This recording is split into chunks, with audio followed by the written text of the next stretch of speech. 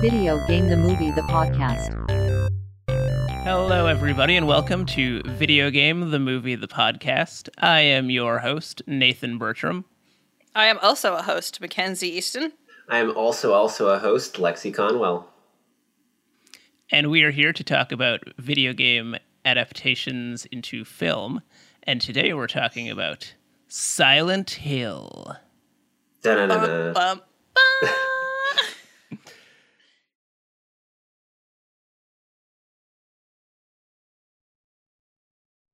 Honey, sometimes when you go to sleep, you go on a little walk. And sometimes you talk about a place. I don't remember.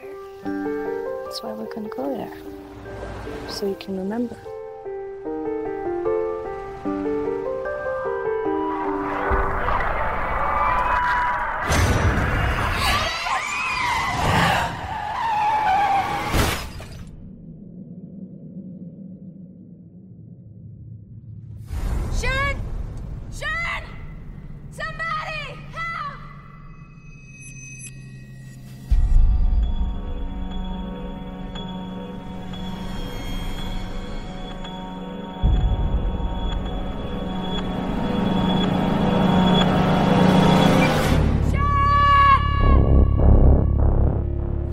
Sharon's gone. I need your help. I'm not okay. Please, hurry.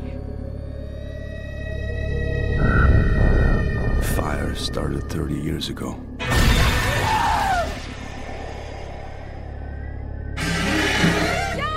I don't know what's happening. Do you know what's going on here? This place is completely cut off. Only the dark one opens and closes the door to Silent Hill.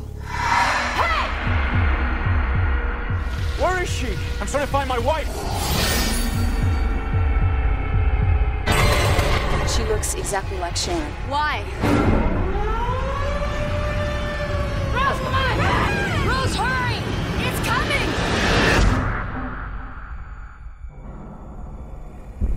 What's happening? Oh!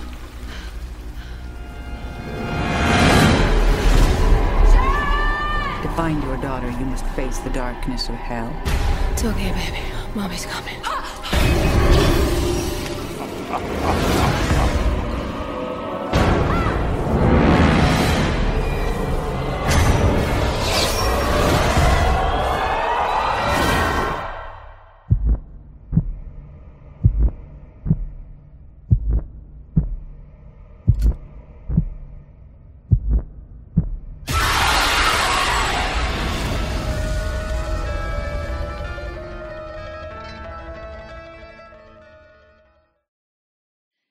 Barbed wire sounds. This one doesn't suck ass. No, it really doesn't. No, this one's all right. So this is a 2006 movie? Yes, we're in 2006. This was directed by Christoph Gans, who is most well known for the kind of obscure but mostly well-received cult film, The Brotherhood of the Wolf, which is a period drama about a group of people who get hired to hunt some wolves in France. It's apparently pretty good. I haven't actually seen it, but School of Movies, which is a podcast Kenzie and I have guested on before, did an episode on it. So if you're interested at all in seeing that movie, I'd check out their show. But Silent Hill was his next project, and he wanted to make this movie so badly that he lobbied to get the rights to direct it for 5 years. Wow. And eventually he sent in a recorded video interview talking about how much he wanted to make the movie and outlining his plan for it and talking about how much the games meant to him. And Konami was like, you know what? Fine. So he directed Silent Hill. And I do think the genuine interest and passion shows in this one because it is... It really does, yeah. It's I haven't played any of the games, so don't take me on this. I don't know whether it's a good or bad adaptation, but as a film, it cares about what it's doing and has really good setups and payoffs and very effective horror stuff. Of the horror video game movies we've watched for this, which is, I think, a disproportionate amount of them, This is the one that's upset me the most. Yeah. Yeah, that's fair. This movie has a lot of symbolism. It also goes real hard on a lot of real gory stuff. So, yeah, maybe some content warnings for this episode. Oh, yeah. We're going to be talking about some probably gore, some, child abuse. Sexual assault. Sexual assault. Lots of violence against women. Cult mentality, zealousness. Religious fundamentalism. Yeah, this is a very dark horror movie. So, yeah, if any of those things are troubling to listen to, I would skip this episode. And not watch the movie. Don't do that to yourself. Yeah, don't watch the movie either. But you probably know that. I mean, to be fair. So, who wants to do the very quick recap? Or do you want to start with game background? Oh, game background, right. Right. We didn't do it last time because it was Spy Kids. Important update on the Spy Kids note, by the way. There's going to be a sequel to Shark Boy and Lava Girl, so keep your eyes out for that. All right, so Silent Hill was released in 1999. It's a Konami game, which is one of the more well-known studios out of Japan. They're not doing very well anymore. Apparently, they were always kind of shitty to their people, which is a little bit a part of this story. It was developed by a group within Konami Japan that was known as Team Silent, and it was composed almost entirely of people who had been on previous Konami projects that failed. And these people had been talking about leaving the company because they just didn't feel like their work was being respected or that they were being treated very well. And they were all just kind of tossing the idea of like jumping ship and working for another studio. But Konami essentially put them all together and told them to like try one more time to make a horror game for us. So they did, and they decided that they wanted to really push the envelope and make something that had more artistic merit, something that would be more like culturally persistent than the kind of B-movie plots that were being used in similar games at the time. Most notably, it's often compared to Resident Evil, and it does have a much more serious tone to it. So they decided that, screw the rules. They were going to make something that was psychological and dark and interesting that would stick with audiences. So they turned to psychological horror and the works of Dario Argento and the cinema horror masters for inspiration, and they based the setting off of an amalgamation of their idea of small-town America from various different cultural references and created Silent Hill, which is a small town in Midwest America. And the game follows an everyman single dad. I don't think the mother, a partner is ever really referenced in the game, who is taking his daughter Cheryl on vacation.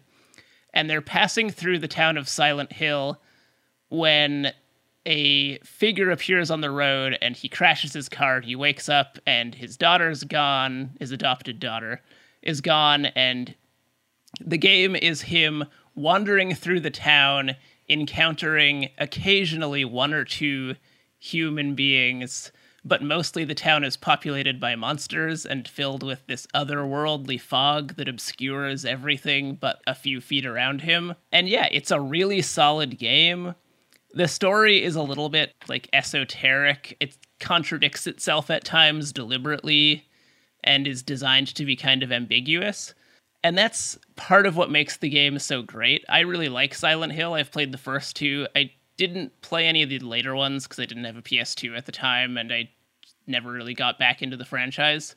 But the first two games are both fantastic. And the movie pulls mostly from the first game, and it does bring in some elements from 2, 3, and 4, which were all released by the time the movie came out. Yeah, I think that's about it. So the film version, very similar setup. Yeah. I can run over the quick synopsis if you guys want. Sure. Okay. So Silent Hill 2006, the movie version, is about a woman named Rose and her adopted daughter, Sharon, which, like, weirdly similar names. I don't know why you didn't just stick with Cheryl, but whatever. Rose and her husband, who is played by Sean Bean, whose name I never picked up, have adopted a young girl named Sharon, who keeps sleepwalking and having screaming nightmares about a place called Silent Hill. So Rose takes her daughter to Silent Hill in an attempt to figure out, like, what's going on with her and help her, like, get over this clearly upsetting thing that's happened. Where when they get to the town, they see a figure on the road crash their car, and then when she wakes up, Sharon is gone, and she has to brave the city of Silent Hill, which is covered in ash because there is a coal fire burning underneath the town from decades ago. And she discovers a cult of people living in the town and a bunch of monsters that come out during specific darker periods in the town's function. Meanwhile, Sean Bean is trying to find Rose and Sharon and, you know, facing some of the other side of the mystery to uncover what happened at Silent Hill. By the end of the movie, Rose successfully takes her daughter away from the cult who was about to totally kill her, but she doesn't exactly get to return home. Is that good? Yeah, that sounds good. Yeah, I mean, yeah. Seems like a pretty good brief synopsis. This movie has a lot of symbolism and esoteric stuff going on that we'll probably get into more detail as we go through. Yes, so the actual, like, opening of the movie is already, like, pretty intense, as Sharon has sleepwalked herself right over a cliff. Well, to the edge of a cliff. To the edge of a cliff. She doesn't actually go over. She gets very saved close by her mother moments before. Rose, Mother of the Year award. She's going real hard. She is trying so hard in this movie. Do we want to give general thoughts before we jump into details? Yeah. My general thought on this movie, first off, is the soundtrack is phenomenal. They did a really good job with the soundtrack, especially at the beginning, but it's a very minimalist soundtrack. It's subtle. It's not a loud pounding soundtrack.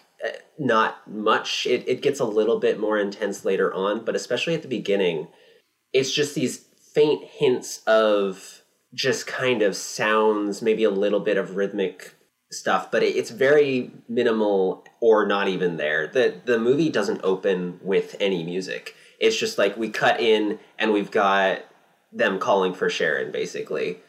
And I thought that was really effective. Use of not using music. One of the really interesting things about the soundtrack in this movie is that it's mostly the soundtrack from the game rearranged.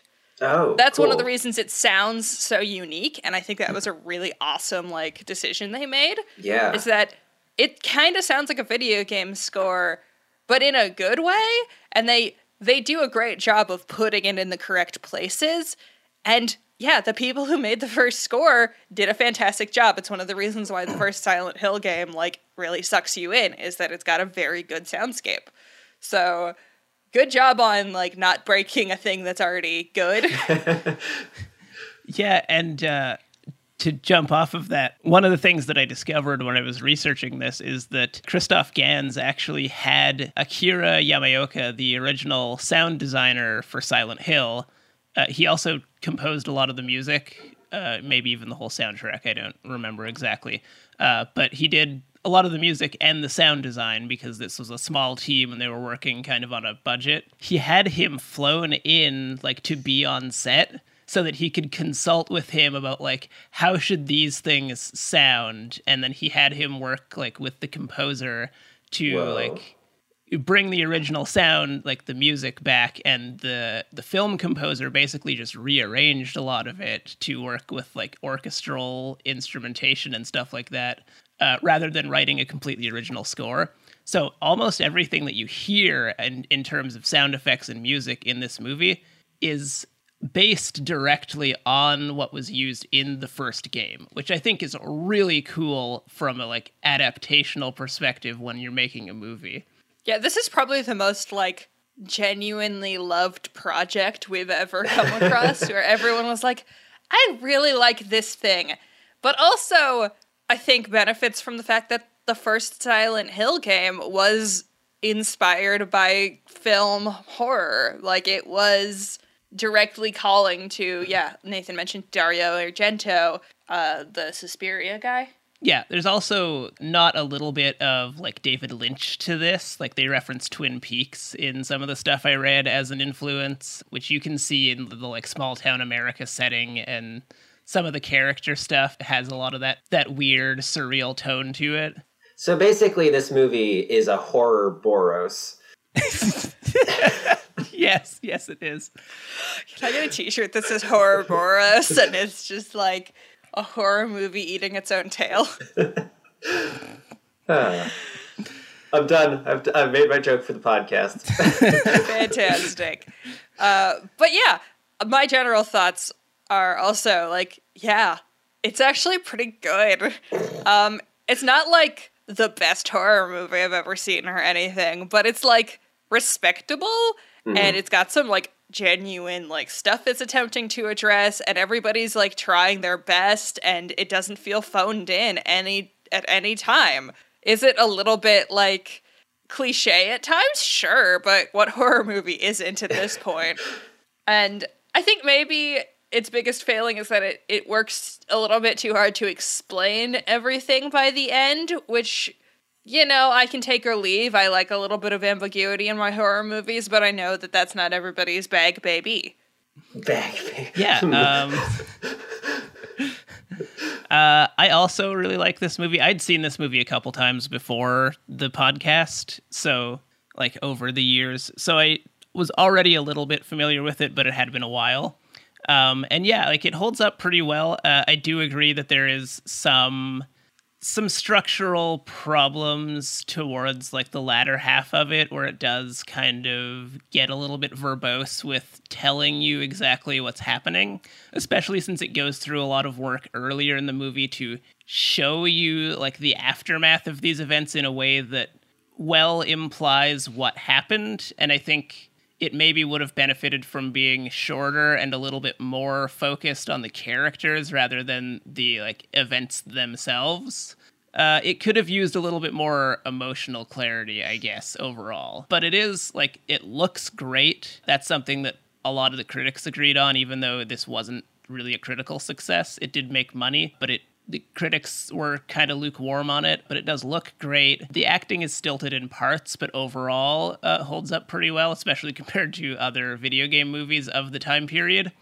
And yeah, like, it's clear that the people that made this cared about adapting the game in a way that preserved the, like, tone and atmosphere, and that really does come across. Heck, they preserved the tone and atmosphere better than the people who, like, rebooted the game later. Are you talking about the HD? Yeah, the HD remake. There's an HD remake of Silent Hill where they got rid of all the fog. What? Yeah. I think That's it was stupid. It may have been the second one, but yeah, there's, like, infamously they did an HD collection for the PlayStation 3. So one of the things about the fog in the first couple games is it wasn't just an atmosphere thing. They had to hide the rest of the map because everything was continuously rendered, and the hardware at the time was not powerful enough to handle that much at one time. So they put this fog in the game as a way of obscuring the rest of the environment, so they only needed to render, like, a few feet of the map at a time. That's awesome. But the result is that you get this, like, very claustrophobic, intense horror experience. And in, like, one of the HD remasters, they, because it's the PlayStation 3 and they have more power to work with, they took the fog out. So you can just see the whole town as you're walking around, and it really kind of ruins the experience, from what I've read about it. I haven't played the HD remaster, so I don't know personally, but yeah. It has been discussed greatly. Any more thoughts before we dig into the movie proper? I have thoughts about the ending, but I think I'll deliver those when we get there. Lexi? I'm good. Other than, like, I mean, I figure we'll do symbolism on the way. Yes. So as I mentioned, movie starts with Sharon almost jumping off a cliff because of nightmares. And we see briefly the like mine shaft filled with burning coals that is at the center of Silent Hill, which is a pretty effective little bit of showing what we're coming up to. And then Rose kidnaps her daughter because Sean Bean's not listening to her. Sean Bean doesn't die, by the way. Yeah, also Sean Bean, he could have like not been in the movie and I wouldn't have really cared. It wouldn't have. Yeah. That's one thing. The guy in this movie isn't that relevant. There is a reason for that. Do you want me to get into that now or to wait for fun facts? Oh, we can come onto it when it's more relevant. But okay, yeah, we'll get to that later. I do get the sense that there was supposed to be more done with Sean Bean's character or something, because as is, his storyline just kind of stops. Yeah. He gets a bunch of information, and it kind of helps in, like, filling out details, but not really, because all of those things were also being figured out by Rose.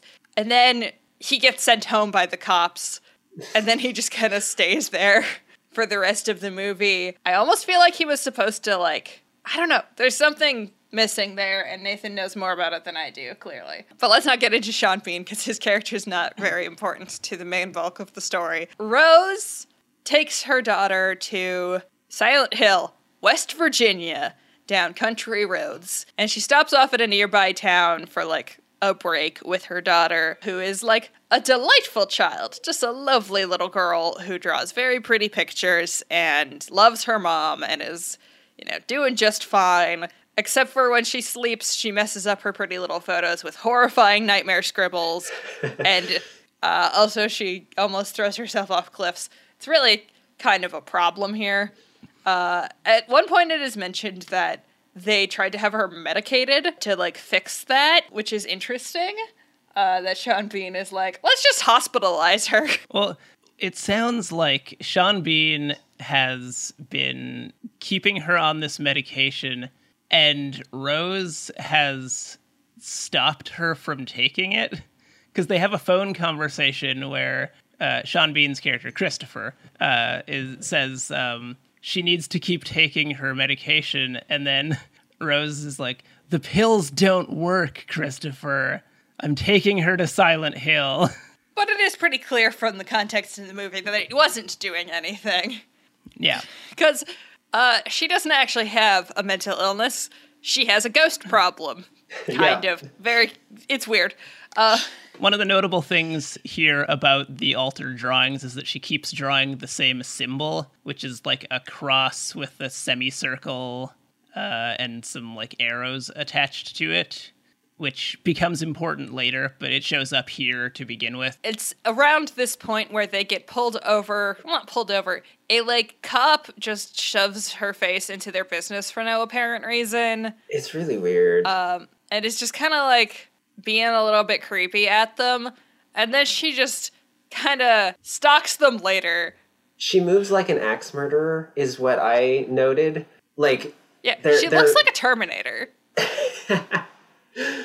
She shows, like, she's just she's a, like, bike cop, who's at a gas station, and she sees this mother and daughter, and when she sees Rose go into the gas station, she goes over and is just, like, being creepy to Sharon, and Sharon's like, I don't talk to strangers, and closes the window on her. Sharon is a good kid.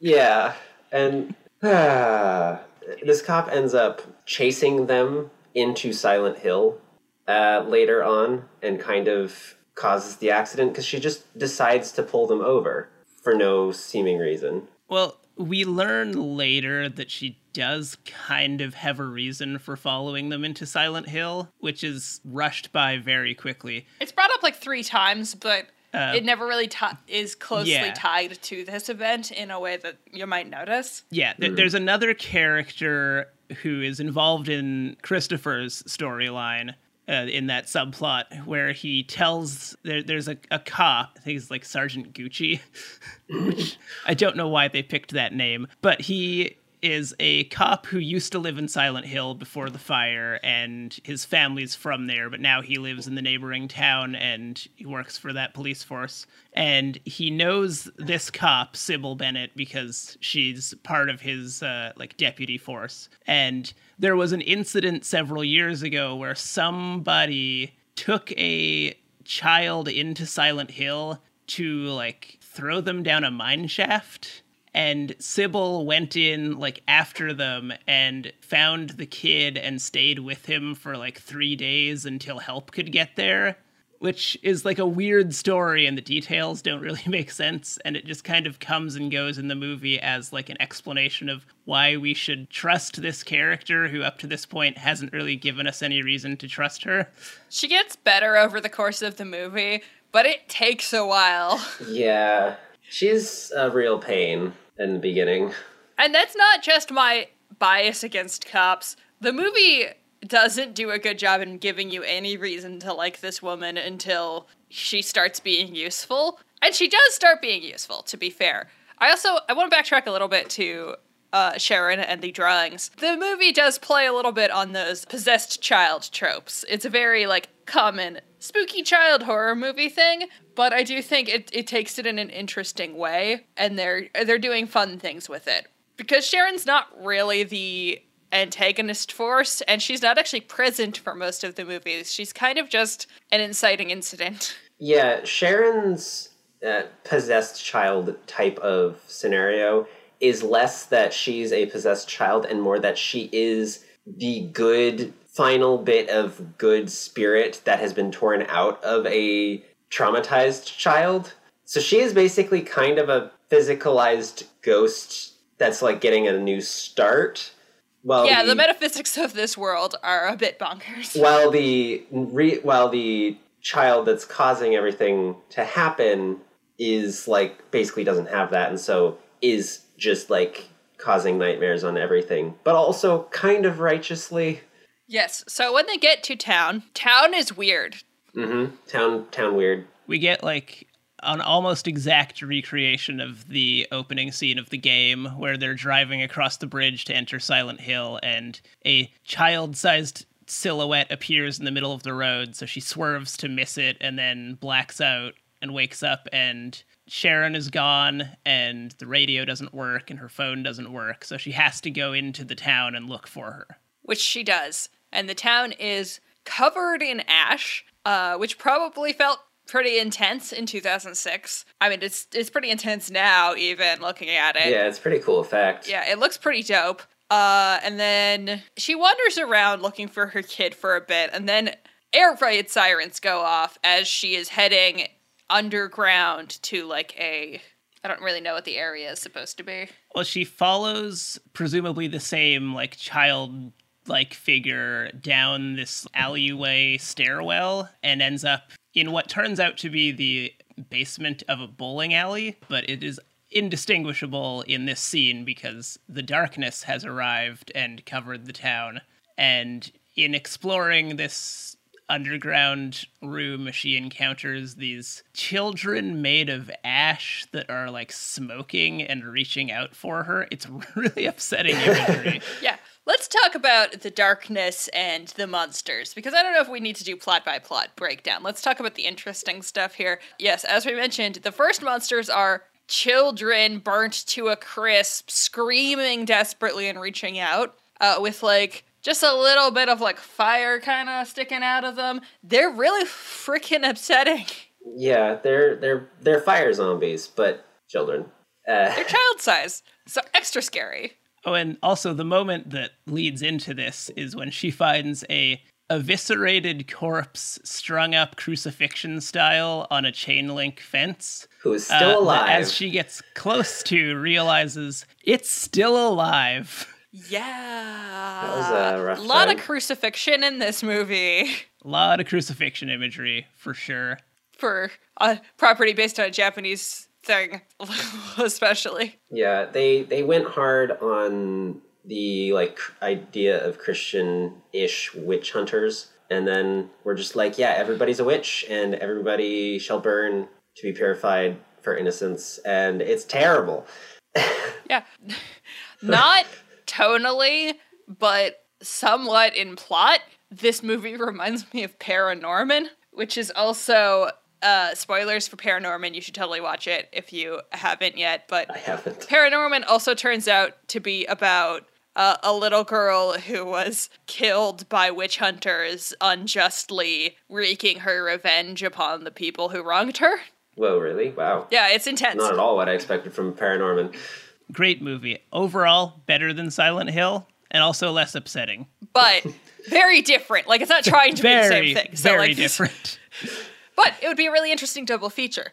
Watch Paranorman second. Yeah, definitely. It ends on a better note. But the point being, yes, the big villain of this is not necessarily the darkness or the spooky town or the, like, monsters. It's the Christian sect that has been doing horrible cult things and running this town with an iron fist since its, like, founding. That everybody kind of just talks around for the first half of the movie, and then you get more and more signs that something's wrong here. But it starts pretty early going that direction, because when they stop outside of the first town, and they're just chilling in the nice meadow, there's a big billboard with a spooky Bible verse written on it, which is, in on itself, not weird. I mean, it's weird if you really think about it, but, like, in West Virginia, that's pretty, like, standard. Like, those kind of billboards just exist places. Like, they exist in, like, North Dakota.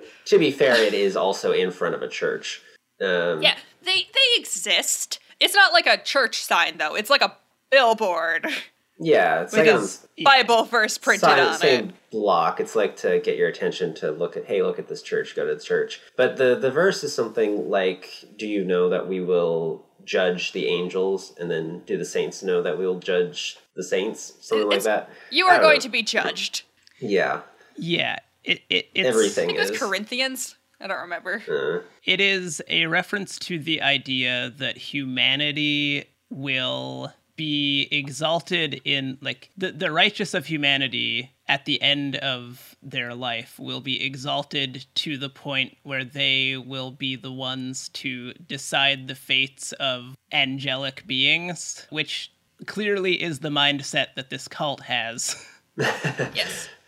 So it does a good job of, and I think this is partially because it has been transferred from a foreign interpretation of America to an American's interpretation of America.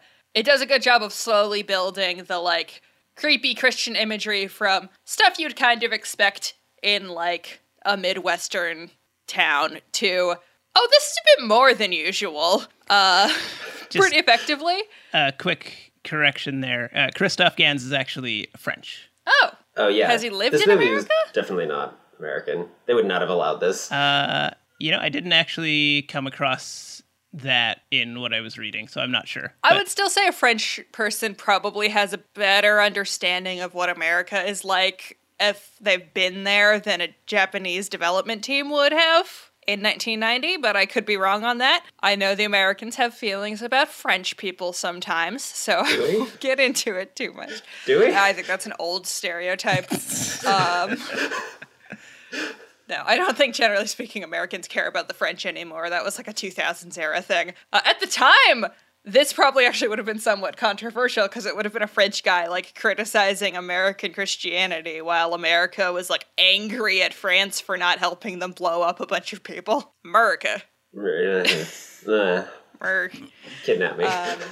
But anyways, I offer, but the point being, I think it does a good job of building this without immediately tipping its hat to, this is a creepy Christian culty thing. I think the point where it starts tipping its hat is when she's in the school, but I think that only really works in hindsight because the town is kind of difficult to read the age of until somebody tells you when the events happened. Mm-hmm. And I think that's intentional. I think because everything's covered in ash and it's pretty destroyed and it's like the kind of small-ish mid-sized town where it's like it was probably established quite a while ago, so a lot of the stuff kind of never got updated. You know, that kind of small town. Your town kind of looks like this, Lexi. What do you mean? Listen, leave the old brick buildings alone. We've burned down enough of them. point being, this is an aesthetic. Yeah, definitely. And from just looking at it, you can't tell whether it burnt to a crisp in 1950 or 1980, because it's hard to tell.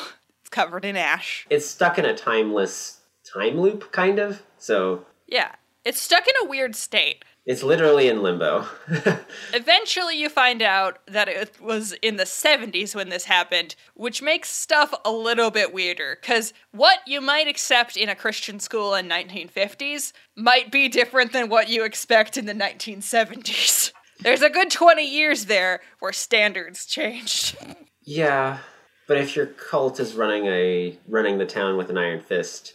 maybe it makes more sense that your children have ostracized the child for being a witch and throwing stones at her in class. A child who doesn't seem to have done anything. Yeah, she doesn't jack shit. The motivations are really muddy in the movie for why they single out... Alessa, right. I thought it was Alyssa because you saw it written down first, but then they started pronouncing it Alessa, and I'm like, okay, I don't think that's a name, but whatever. That is a name pulled directly from the first game. Oh, well, whatever. But yeah, so Alessa, it's unclear, I found, in the movie, why they chose her specifically to single out as a witch. I think it was because she didn't have a father. Yeah, in the summary I was reading, it's because she was a bastard, is what they say in like the plot synopsis I was reading. I mean... religious fundamentalists, yeah, that tracks, but also seems like a weak justification to me. Yeah, like the whole thing is very... It feels like they will turn on literally anyone at any moment, as long as, like, if they don't have someone to be, like, ostracizing, they will choose someone from their own group and find a way. Like, they're very filled with hate and zealousness. The cult is very fascist in that way, that they have like a very, very narrow definition of what the in-group should be, and they will narrow that further if they need somebody to blame for the problems happening in the town. So I guess we're kind of going really hard into it here. Let's describe the metaphysics of this world a little bit. So Silent Hill looks like a normal-ish town that went through a like disaster about half the time. It's just like a town with a lot of ash falling from the sky and like boarded up windows. Like it looks like a deserted town. And then at seemingly random intervals, there's no real sense to it, but that's fine. Air raid sirens go off to warn people that the darkness is coming. And when the darkness comes, the entire town transforms into a horrible nightmarescape of blood and rust. And it is dark.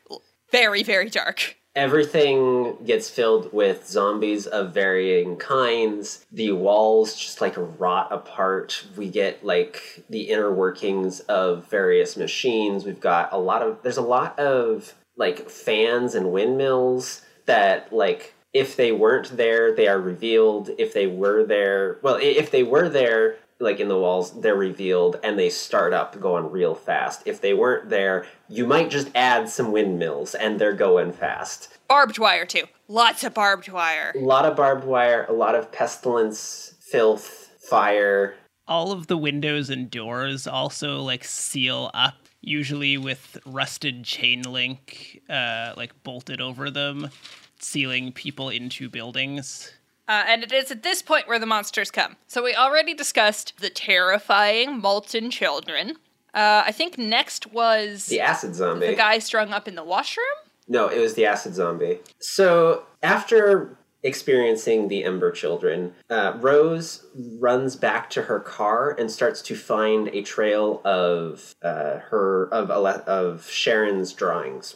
But so she's like getting her stuff out of the car and then the police officer shows up and like arrests her and starts to drag her out of town. Rose is like, hey, this town is like maybe cursed or haunted or something. Something weird is going on and I need to find my kid. And she's like, no, screw you. And then they get to the edge of town where they find that, hey, the town is cut off from literally everything. We've got the endless gray abyss that if you fall into in a video game, you'll probably teleport back onto the edge of the map because it's the edge of the map. But in this, you'll probably just die forever. But they get ambushed by a bloated acid zombie corpse. Oh, right. This thing's really upsetting. It just kind of walks down the hill and then down the road towards them. It doesn't have any arms, but maybe the arms are inside its flesh. Unclear. It doesn't really matter. It spits acid at them, and then Sybil, the cop, shoots the zombie a lot because it's an acid zombie. But then they head back into town. I'm going to do a hardcore visual description of this thing, because I just remembered what we're talking about. I think I blocked it out because I found it really unsettling. Oh, do we want to do hardcore visual descriptions? I don't know what else to do because I can't. I'll do my best. Also worth noting, the acid isn't like traditional acid. It seems to be like coal dust acid that maybe does some burning effects. It's interesting. Like it fits in with the aesthetic of the town really well. It's not like bright green acid. It's kind of like everything is coal bile. Super well themed. Yeah, as Lexi mentioned, it doesn't have arms, but it's also like a pink fleshed, weirdly proportioned. It's got like a huge barrel chest, like unnatural and very thin everywhere else, and no face. When it's spitting acid, it's not spitting it from its face, it's spitting it from a hole in its chest. It's really upsetting. Yeah. I want to, it's good. Here's the thing. Up to this point, I've been kind of disappointed by the actual horror qualities of most of the horror monsters on this series. This is the spookiest thing since Face Leech. We've also skipped past, up to this point, Dahlia, who I do want to discuss. Oh, I liked her. So, Dahlia is introduced a little bit earlier. Rose comes across this very decrepit-looking old woman. She's got a very intense, Grisabella the Glamour Cat vibe going on, in the sense that she looks like trash and everybody hates her for reasons that are unclear. And she's over the top weird old lady. She doesn't look like a normal weird old lady. She looks like ancient rags. A weird old lady in a stage production. Yeah. And that's intentional. It doesn't feel stagey. It just feels like, well, this town's weird as hell. Yeah. You liked Dahlia. Tell me about Dahlia, Lexi. So I liked Dahlia because she actually seemed kind of nice compared to everyone else. She's doing her best. She's spooky, but she's also searching. Dahlia is also searching for her daughter in this town, who was taken, I think she mentions, and her daughter is Alessa, kind of. But she's, I don't know, she gives weird bits of esoteric wisdom to Rose, but you don't really understand it which, fits the archetype. But I don't know. She's like you said, she's just doing her best, and she's just kind of trying to survive in this horrible limbo cult town, and she's basically the only one looking out for Alessa and the darkness. She doesn't ever go into the church until the end when kind of everything gets allowed into the church, but she also clearly has some power with the darkness because it doesn't seem to threaten her in the same way. Yeah. Because she's the darkness. Well, she's Alessa's mother. And yeah, I mean, I don't know. I liked her. She's looking out for her daughter and she doesn't like the fundamentalists because they're really evil. They burned her daughter. Yeah. Yes, Dahlia is a very tragic figure. Yeah. We haven't actually explained the whole burning of Alessa, starting of the darkness stuff yet, have we? No. I wanted to talk about the darkness a little bit before we got there. Okay.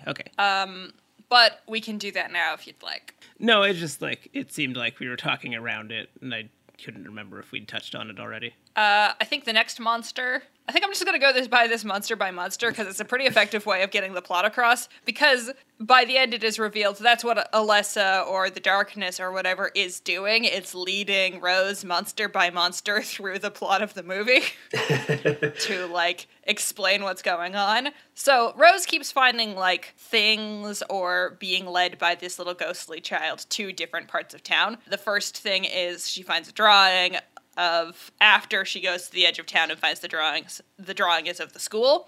So she goes to the school where she meets a guy chained up in the bathroom stall.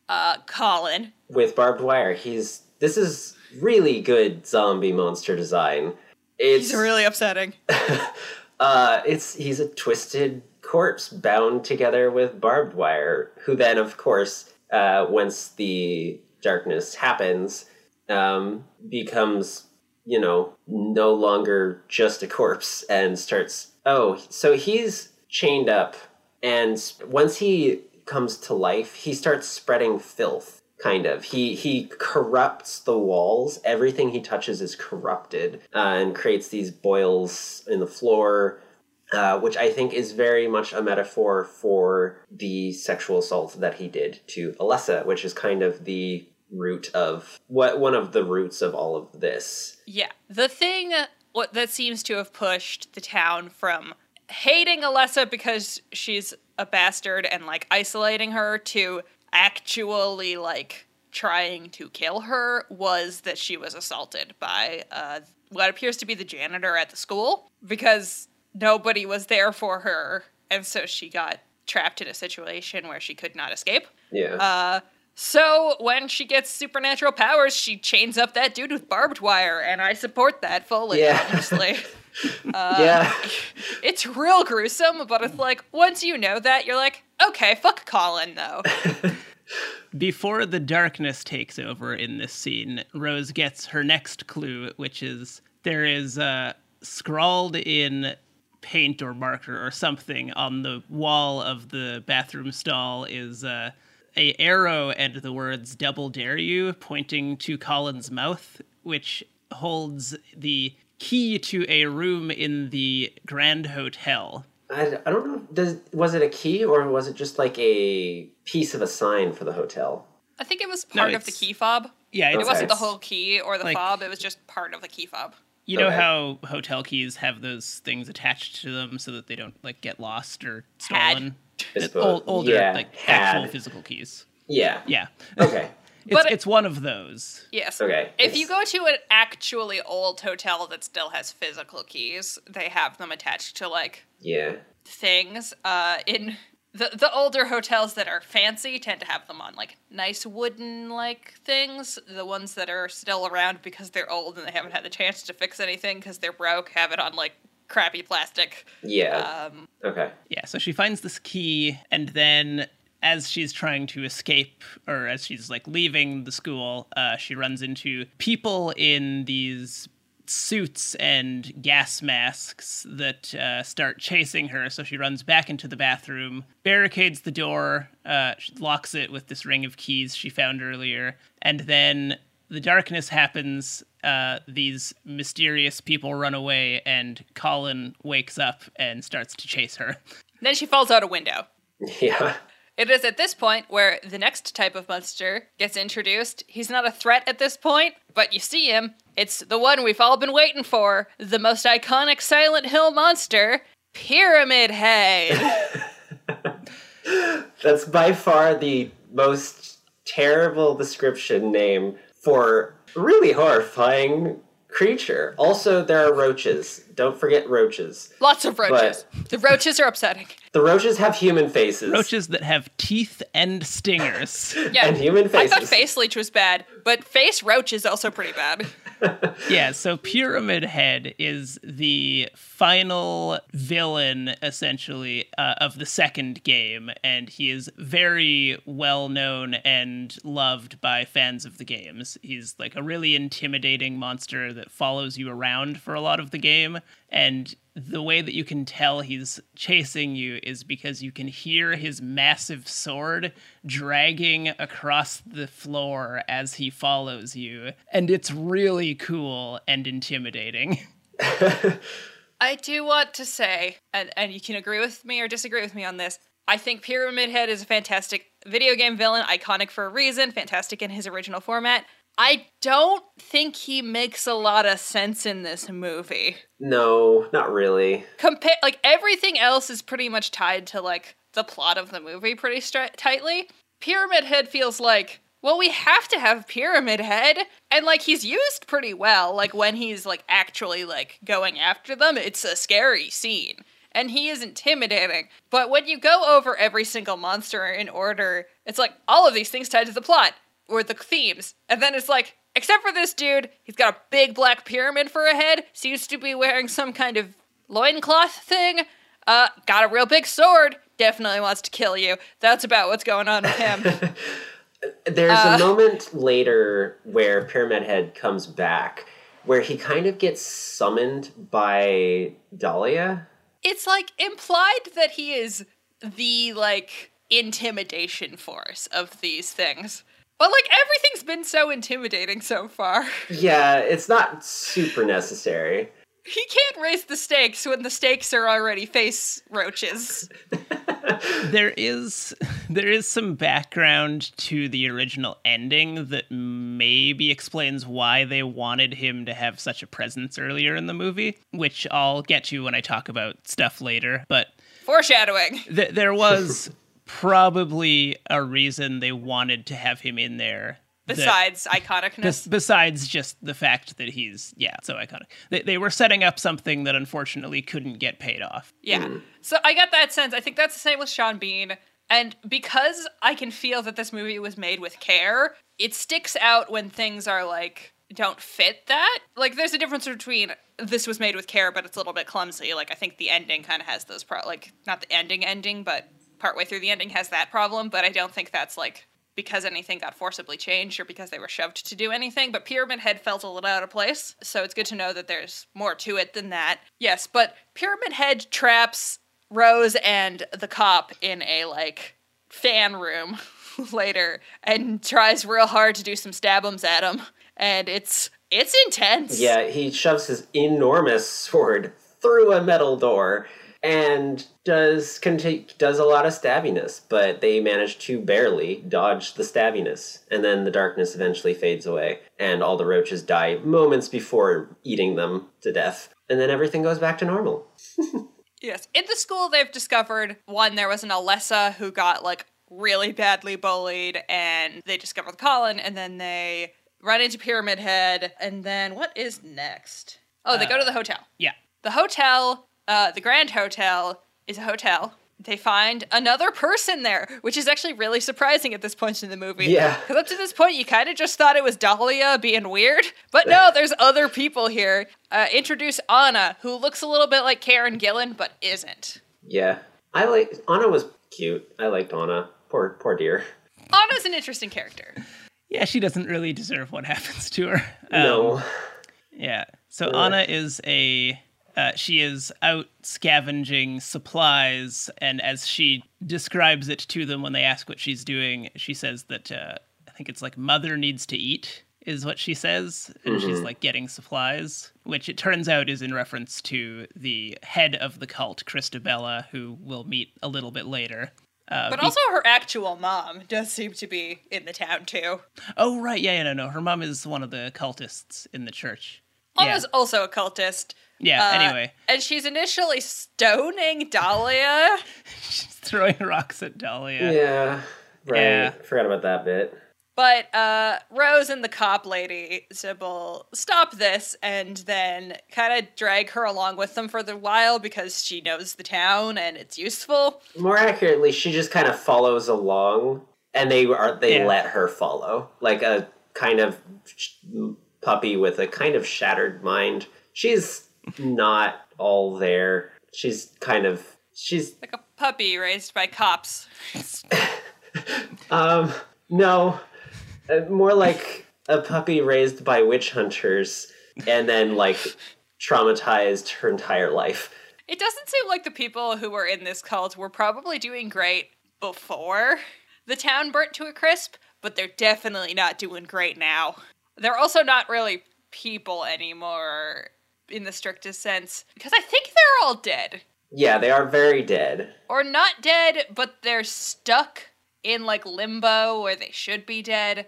Anyways, in the hotel, behind a painting of a witch being burnt at the stake, they find a creepy doorway into the cult room. So they find out the key that they found, that Rose found in the school, was for room 111, but there is no room 111. But at the end of a hallway, there's this portrait, and she cuts through it and finds this hidden room, which, turns out to be the ceremonial room where the cult committed their their like sacrificial burnings to cleanse the town and restore innocence. This backfires on them because really, you probably shouldn't be doing sacrificial burning, but you really shouldn't be doing sacrificial burning inside a very old hotel. Because it's a fire. A fire happens, would happen. The fire happens, and it's, like, supposed to be retributive because, like, they're burning an innocent child to death. But, like, it's also just because they started a fire inside a hotel room. Yeah, so this is the over where the plot really gets kick in. They find the room where Alessa was burned, and then exiting this room, Rose finds and finally corners this child that has been dragging them around everywhere, who looks exactly like her daughter, but like is clearly some kind of spooky ghost child, who then lights herself on fire and disappears. It's very creepy, but in a kind of mischievous way. Yeah, it's creepy, but it's not like, I'm going to hurt you. It's like, look, I'm on fire! Yeah, she's literally like, I'm burning, as she kind of smiles and raises her arms, lights on fire, and then disappears. This child, like, in this later is explained, isn't really Alessa. It's the, like, summoned darkness that was created or brought to the surface by the horrifying pain and fear and anger created inside a child with third-degree burns all over their bodies for being, like, you know, burnt alive by their whole town and nobody helping them. Yeah. So she knows what she's doing, but also you don't get the sense that she wants to hurt anybody who hasn't done harm to Alessa. She just wants to do harm really bad to the people who have done harm to Alessa. Yeah, it's an interesting juxtaposition because she's kind of this creepy, demonic dark force, but it's like, there's kind of a good reason for this. She's not the villain. No. But we're about to meet the villain, because around here the air raid siren goes off again, and Anna's like, oh god, let's get to church. Church is good, let's go to church. Church is the only sanctuary. Probably because it's the only place that I bet Alessa wasn't allowed to go, so she probably can't get in there. Interesting. That would be my bet. It's never really explained, but I refuse to believe it's because of the reasons Christabella, the actual villain, says. Which is just, we are too holy here. So Rose and Sybil, I'm just gonna call her the cop sometimes though.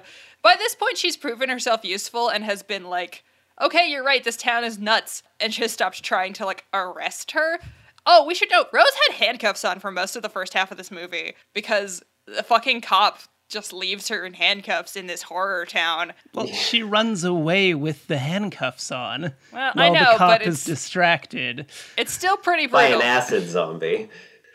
Yes, but the cop does let her go eventually. Yeah.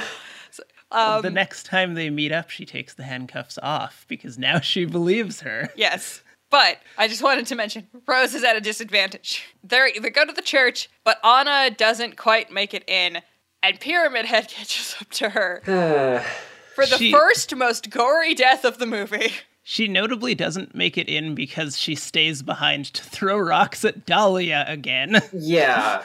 And then, like, Dahlia actually summons Pyramid Head behind Anna. Yeah, because if you, like, keep throwing rocks at a lady... She'll summon a demon.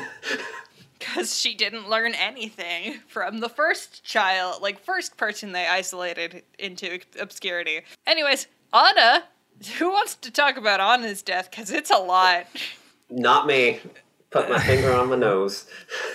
All right, this is one of the most gruesome deaths in the movie. There's at least one more later that you could argue is even worse. We'll get there. But this one is pretty brutal. So Pyramid Head appears behind Anna, and as they're like closing the doors to the church and everyone's inside, he lifts her up into the air by the throat, tears her clothes off in like one swipe, and then grabs her flesh and just in a single pull completely flays her, and then the doors close. Now, This is by far the goriest thing that has happened in the movie so far, if you don't include the fact that a bunch of people have been strung up with barbed wire. But it is a pretty effective means of raising the stakes.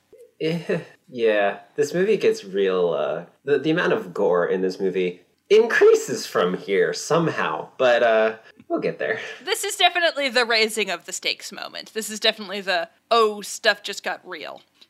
Also, notice how we haven't been really talking about Sean Bean's entire plot arc. This whole time he's been like, he showed up in town for a little while, and there was like a, I can sense my wife here moment while they were in the school at the same place, but different sides of the darkness-lightness shift, which is, I guess, a thing you can be in this town. Well, I think they're in different dimensions entirely, because the ash is there all of the time in her experience, but for him, the town is like, it's sunny, and the bridge is still there, because he didn't die. I think that they died in the car accident, but because they were in Silent Hill, got sucked into limbo. But also were kind of meant to be there because of the Sharon Darkness Alessa thing.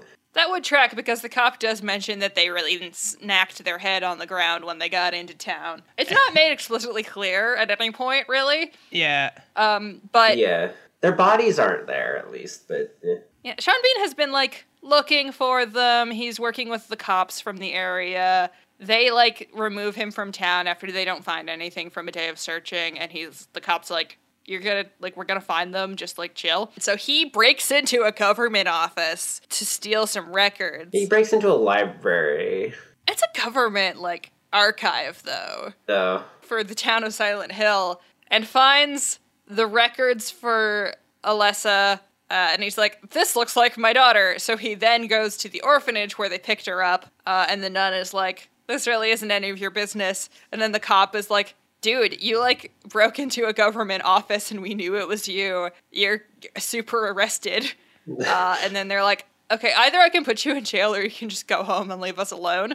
And so he just goes home. He says something along the lines of, like, I'm gonna get more people and figure this out, but, like, well, he goes home. He is escorted home. Yeah. Or at least he's escorted, like, back to where he left his car and told to go home. Yeah. And then he says that he's going to come back with people who know what they're doing. This is intercut throughout most of the story up to this point, but... That is the extent of his presence in the film until the very, very end. I felt like we should go over it quickly before we get into Final Zone territory, because that's kind of where we are now. Mm-hmm. Yes, we're heading into the third act now. They have entered the church. They are momentarily safe, but the cultists are all very suspicious of them, because they're outsiders. But one of the cultists is very, very distraught, because Anna was their daughter, and she just got horribly murdered in front of them. But the head of the church, Christabella, the only person allowed to wear colors in the whole town, she's wearing like a purplish blue like dress thing, is like, no, you knew she was doing bad things. Let's just deal with it. And they are, like, we can leave these people for now. They're not a concern immediately. We have to pray now. And so they do their real creepy prayer, and then the darkness goes away. Christabella has just this completely serene, soft voice and look on her face all of the time, and it, like, constantly has her hands clasped and but with, like, fingers, her pointer fingers together out, and she's just always really creepy. She's like a creepy church version of Sigourney Weaver. Is, like, aesthetically how I would describe her. The actress is doing a fantastic job of making her this, like, intimidating force that definitely thinks she's totally in the right, and who I get why everybody in town trusts her. It's weird from a, like, general sense that she's a woman. If you actually think about it, like, this is, like, a town in the 70s in West Virginia. Like, why is the church leader of a group that's dedicated to burning witches a woman? But I think it's just because this movie's very much about women in a way that is, like, really interesting, actually. Up to this point, I kind of thought that some of the metaphors in the movie were, I guess, like women being harmed by the patriarchy and then kind of raging against it. And so, like, there were only women were in the limbo town, and then on the other side, it's just men. who can't see any of what's going on because they just don't experience really the persecution. But then suddenly they get to the church and it's just like there's a whole bunch of different people there. So it kind of started to, my kind of thought on the theming started to fall apart. I think it's still definitely about a large part the like experiences of women and how like religious zealotry can affect them specifically. Like there's an archetype of the crone, the maiden, and the mother that is like kind of echoed in this, with the maiden, the innocent, being Alessa or Sharon, and the mother being either Rose or Dahlia in either setting. And then Christabella being a distortion of what the crone is supposed to be, because the crone's supposed to be a wiser, older force that is like the moral center, kind of. And she's definitely the moral center of this town, but she's bad. She's a real bad person. But like, she was also clearly raised in this society that believed this, and in order to survive, you have to be devout. And I think Anna is her closest echo, really, is like, this is how you get in this town, or else they burn you. Like, there's no surviving if you're not part of this system. I think it's also important to note that Christabella is Alessa's aunt. She is Dahlia's sister. Oh, yeah. Yeah. Right. It's easy to miss, it's not but heavily emphasized. It goes by pretty quickly. But yeah, that is mentioned at one point in the movie.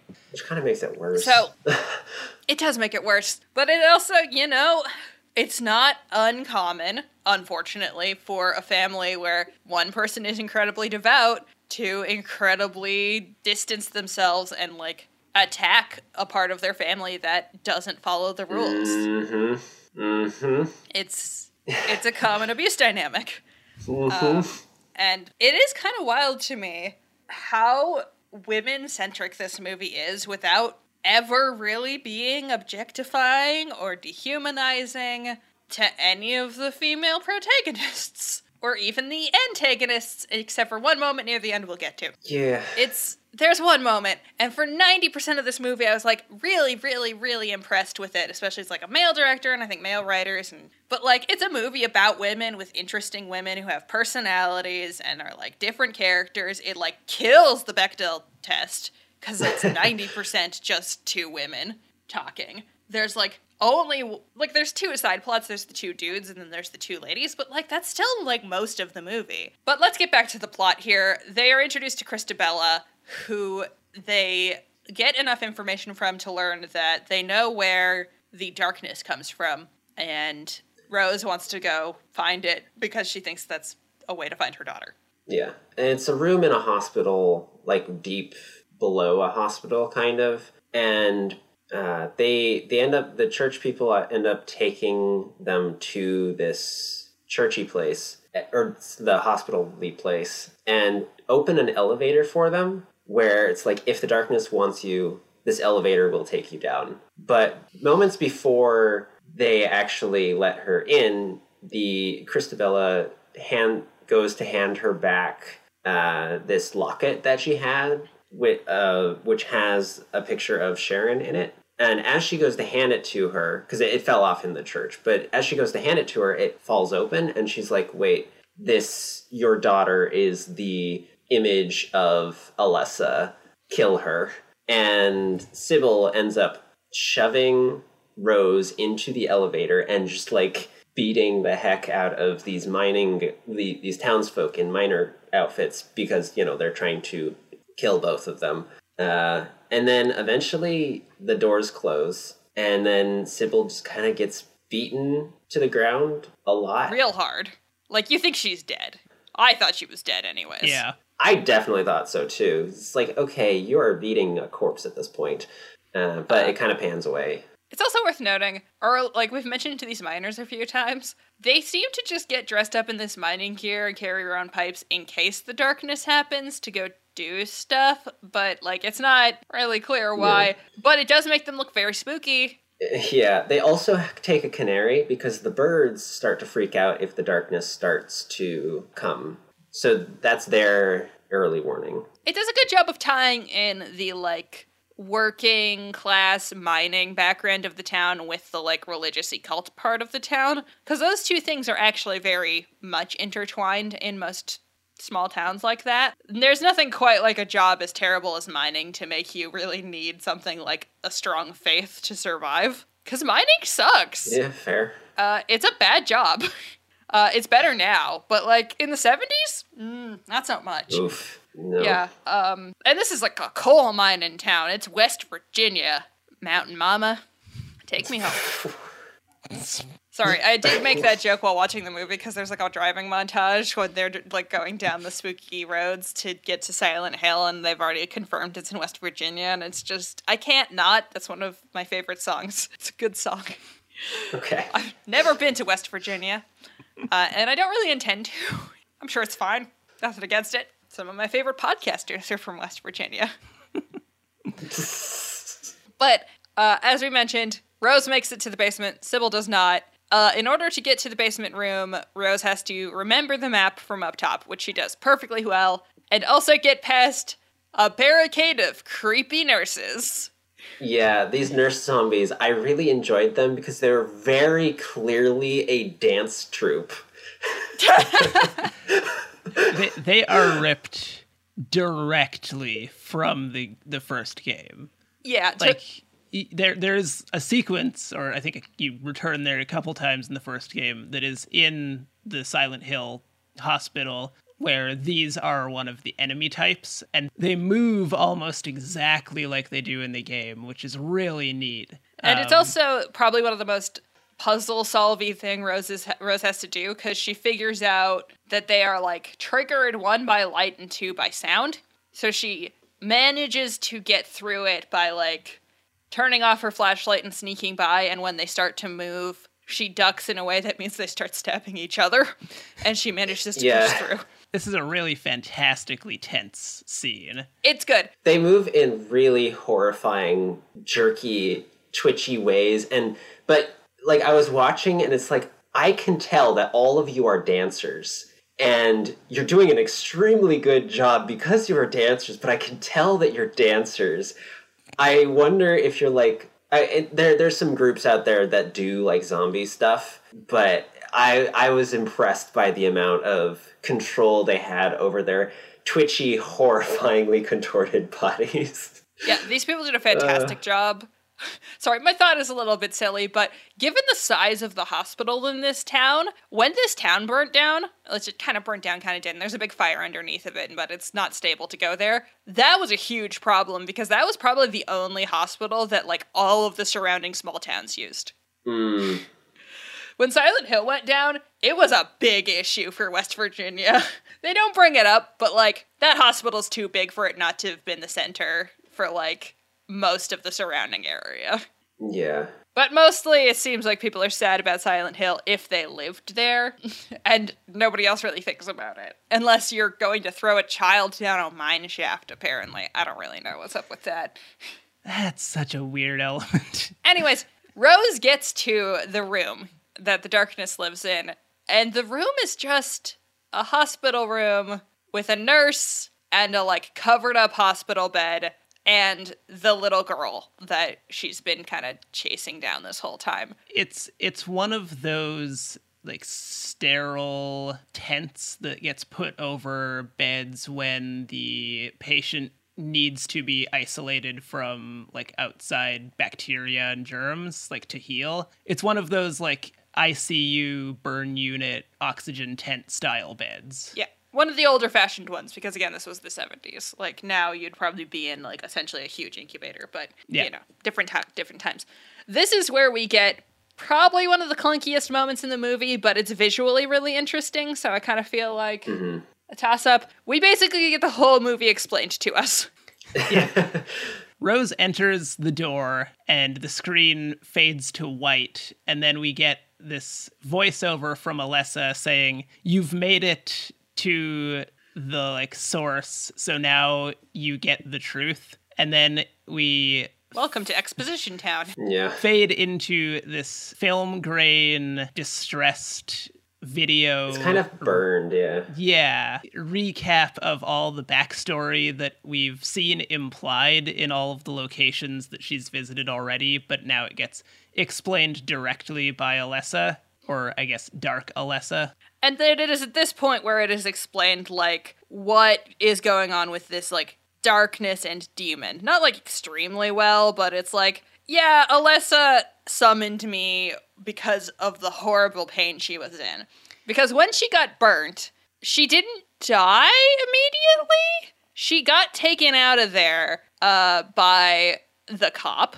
Officer Gucci. Officer Gucci. So yeah, what we learn is that Dahlia was part of this cult at the time that Alessa was singled out as the next witch that needed to be burned to stave off the apocalypse, as Christabella talks about it. But Dahlia, understanding what was going to happen, she leaves before the burning and alerts Officer Gucci to what's happening. But by the time they get there, it's too late, and the burning has already gone awry, and the like structure that they have built to roast Alessa over this like coal fire has fallen over and basically torn a hole in the ground and started this coal seam on fire. But she is still hanging on to it. She's manacled to this like metal structure, and Officer Gucci takes her down and like takes her to the hospital. But then the coal seam fire starts, and after that is when everyone evacuates the town. Presumably. We don't get that much detail. It is implied that there are some people who get out. The weird part about this is that it's unclear at what position here the cop is, because he has not aged in 30 years. Okay. But I don't know if that's intentional or not. But, like, none of the characters, with the exception of Alessa, who is in the final scene, the original Alessa returns to the surface, shows up. She is played by a 30-year-old in makeup. But aside from her, nobody else in this movie has aged. But everybody else is, like, dead in the town, and they were in the room when the fire started. So for those people, I kind of assumed, except for Dahlia, Dahlia's aged. It's like only Dahlia and Alessa. It's weird. I don't think I'm supposed to think as hard about it as I am. I don't know that Dahlia has aged, though, because I think she's actually ashy, because her skin isn't aged makeup. It's like she has kind of smooth-ish younger skin. Her hair is just super long and ashy, and she's wearing like lots of kind of rags. Yeah, there's this weird element of the like makeup and costume design is that like almost all of the cultists similarly have like gray hair and like ashen skin, except for Christabella, who's the only one we mentioned before who's wearing like any kind of color, and also the only one that seems to have like a healthier skin tone. So I'm not entirely sure what that's supposed to imply like metaphysically, but I think that's still, like, a facade, though, for her. I think she has exploited people enough so that she can kind of maintain this facade of purity. Yeah, that would make sense. I think she also just doesn't leave the church, where everyone else has to go out into the ashy wastelands. That's also fair. But yeah, I think that Officer Gucci, which is never gonna not be funny to say, is supposed to be on the side of good, because when he brings Christopher into the town initially to search for Rose and Sharon, they have this conversation where he talks about how that barbershop over there, that used to be owned by his dad, and it's like really tragic what happened to this town because there were good people here. Some of them deserved what happened, but most of them didn't. Yeah, and during Alessa, or Dark Alessa, whoever's voiceover film exposition thing, she does say there were good people who tried to help, and that is, like, framed over the cop. Yeah. So anyways, long story short, Rose gets the full details here. After Alessa was burned, she was taken to the hospital, where she's in such horrifying agony and anger. She summons a demon, who then creates the darkness, or like it's a manifestation of her inner turmoil. It's something along those lines that looks exactly like her. And in this process is simultaneously created Sharon, the like remaining good Yeah. from Alessa, the like actual innocent child that was originally like tortured. I think like the darkness this. specifically took Sharon, this goodness, out so that they could secret her away to safety, so that she could have later come back and end all of it. Yes, they take her to the orphanage After she'd like grown. This is a variation of basically all of the endings of the game have elements of this, the first game. Except for the dog ending. Yes, except for the joke ending where everything was done by a dog who may or may not be an alien. But there are multiple endings to the game. It's a thing in the Silent Hill series. But depending on certain choices you make that are not highlighted in the game, you can get one of several endings. But the idea being that in the game's version of this story, Alessa was a child who was chosen to be the vessel to birth a demon by this cult, and in the ceremony something goes wrong, and the trauma from the ceremony literally splits Alessa's soul into two, and one half is this goodness that is then secreted away to the orphanage, and the other half is kept in this hospital under surveillance by a doctor who keeps her drugged. And it is her, she has telekinetic powers, it's implied, and in her dream she is using these powers to twist the fabric of the town to match her nightmare. And that is the story of the game is about that trauma that is visited upon this child is then revisited upon everyone who was involved by encompassing this whole town in this nightmare. Yeah. So this is a slight variation on it, still very accurate to the themes, but I like that it is not, they were an evil satanic cult that was trying to summon demons. It's just a regular old Christian sect that goes a little harder than usual. It's just very, very old-fashioned. Not to say all Christians are like this, obviously not, but this is a thing real groups of actual Christians did. Not into the 70s, but they did this to people. Too long. Regardless. They did it to a lot of people. Yeah. And probably a lot of kids. Yeah. And I think this is it's more interesting to me when a story uses stuff that actually happens as opposed to going to the satanic ritual as well, because actual Satanists are just kind of a joke group. The name of the religion is a joke.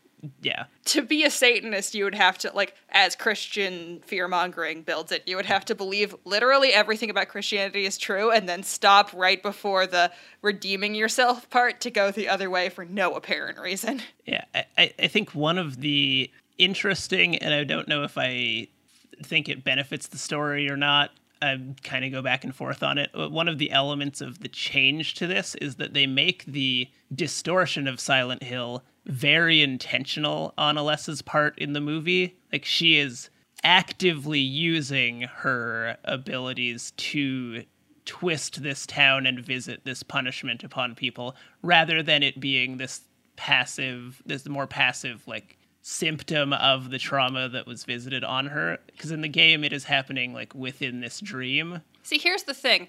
That depends on whether you read the darkness producing small child as an actual part of Alessa's soul, or a thing summoned by her anger, which is kind of left ambiguous. It's very, very intentional on Alessa's part. If you think it's half of her, if you think it's she summoned something more powerful with all of her pain, then it's more that thing doing a lot of stuff on her behalf. I think it's made pretty clear at the end that this is Alessa herself that is doing this. Well, at the very end, that last part is definitely Alessa. She's very much making choices. I'm not trying to defend her necessarily, but I also think that what she does is fine in the end. Because fuck those people. Yeah, I mean, they have died because they were doing really bad things, but they're kind of still ghosts because they haven't accepted that they've died. And so now they're just being tortured for their horror. They haven't been punished for their actions. Yeah. So yes, after all the backstory is revealed, Rose takes in the darkness of Alessa, whatever it is, and goes to the church, where she is stabbed in the chest by Christabella. Oh, at first, they burn the cop. They burn the cop alive. Yeah. In front of Sharon. It's really horrible. This is, the next most upsetting death of the movie. It's a lot. Is that we just get this elongated scene of Sybil being lowered on this ladder over the fire, and we just sit with that shot while she just starts blistering and bursts into flame, screaming the whole time. With a small child nearby. Yes. Yeah. She's not on screen at the time. Oh, we should also mention Sharon has been here the whole time. She was being secreted away by Dahlia in the hotel, in like an actual hotel room. So she was safe the whole time. And Dahlia, like, of course she kind of stole her. She looks exactly like her daughter, who she horribly wronged by not, like, keeping her from this place. I'm sure she feels a lot of guilt about it. But they get Sharon, who they immediately are like, we gotta murder this child too. Didn't learn from the first one. Nope. But Rose gets there. She gets stabbed in the chest by Christabella, which then releases the darkness into the church. Before this happens, she gets this pretty kick-ass speech. Yes. About how Christabella is just using these, like, myths to control these people. The fear. And that the apocalypse never happened. There is a world outside of this town, and that's where she is from, and you are being lied to because she wants to control you. Christabella wants to control you, and this is the way that she can do that, by using this fear. It feels pretty relevant to today. Yeah. Yeah, this movie's pretty solid. So Rose is, like, righteously angry. She gives her righteously angry speech. And then, Christabella stabs her. But it's okay, because she had a ghost in her. So the wound heals up after all of this, like, horrifying black gunk comes out. And then the really messed up deaths start happening. So a bunch of people get, like, horribly ripped apart by barbed wire. You know, whatever, they're cultists. But Christabella. Yeah. I'm gonna make Nathan describe it again, because I don't wanna. Do we need to go into that much detail on it? I at the very least want to bring up the part of it that makes me the most uncomfortable, because it's the one element of the film that I think is genuinely, like, unnecessary and kind of gross. Yeah. That goes too far. There's a similar moment in the original Evil Dead. Yeah. And I get why directors think this is, like, a good horror thing to do, but it's not that it's too much in the sense that it's too scary. It's just got too much, like, weight to it. Mm-hmm. And I don't think they should have done this. I like the final imagery produced by it, but I don't think the moment in particular needs to happen. And here's the biggest trigger warning. I'll do it. I can do it if you want me to. The ghost essentially shoves barbed wire between her legs in a very sexually assaulty kind of way. Yeah. Yeah. I'm all for her being strung up. I'm all for the final image of, like, these wires coming out from her chest. Kind of mimics the, like, logo of the church. You could have gotten there other ways. It's just, and, like, I get, it's paralleling what happened. No, it's just, you don't need to do this. Yeah. It's fine. Like, just don't. Like, there's almost no way to do... the only way I've ever seen sexual assault imagery done in a way that is impactful and not just gross is Alien. And that's because it's happening to dudes mostly. I mean, there's also... Not that dudes don't get sexually assaulted, but, like, it's separate, too. It's like, there's a penis thing, but it's coming out of the chest and not into somebody's genitals. It's gross. Mm. It's unnecessary. I really wish this movie hadn't done that. Because, like, everything else is really good. There are effective ways to do something like this. You mentioned Alien, but there's also that scene in the movie Paprika by Satoshi Kon, where a character in this, like, surreal dreamscape is, like, bound by this man who is obsessed with her, and he puts his hand on her body and it, like, sinks into her skin, and then he pushes it over her body and it like opens her up and there's like another character inside of that. Yeah, that's also really unsettling, but effective imagery that is not like immediately like sexual. Like it's definitely sexual, but it's not like you understand what it is saying without it saying things so explicitly. And it also kind of helps that it's an animated movie. A little metaphor goes a long way, is my final point on this. Was quite literal. Yeah, and it's weird because it's so much more... They're, like, pretty respectful of the earlier implied sexual assault. They don't show you anything. I know it's with a child, so it's different, but they handled that about as well as any horror movie I've ever seen handle something like that. It's like... You can debate the necessariness of a story doing that kind of thing as much as you want. I mean, I'm willing to hear sides on that, but I don't think that was like the worst way they could have talked about it.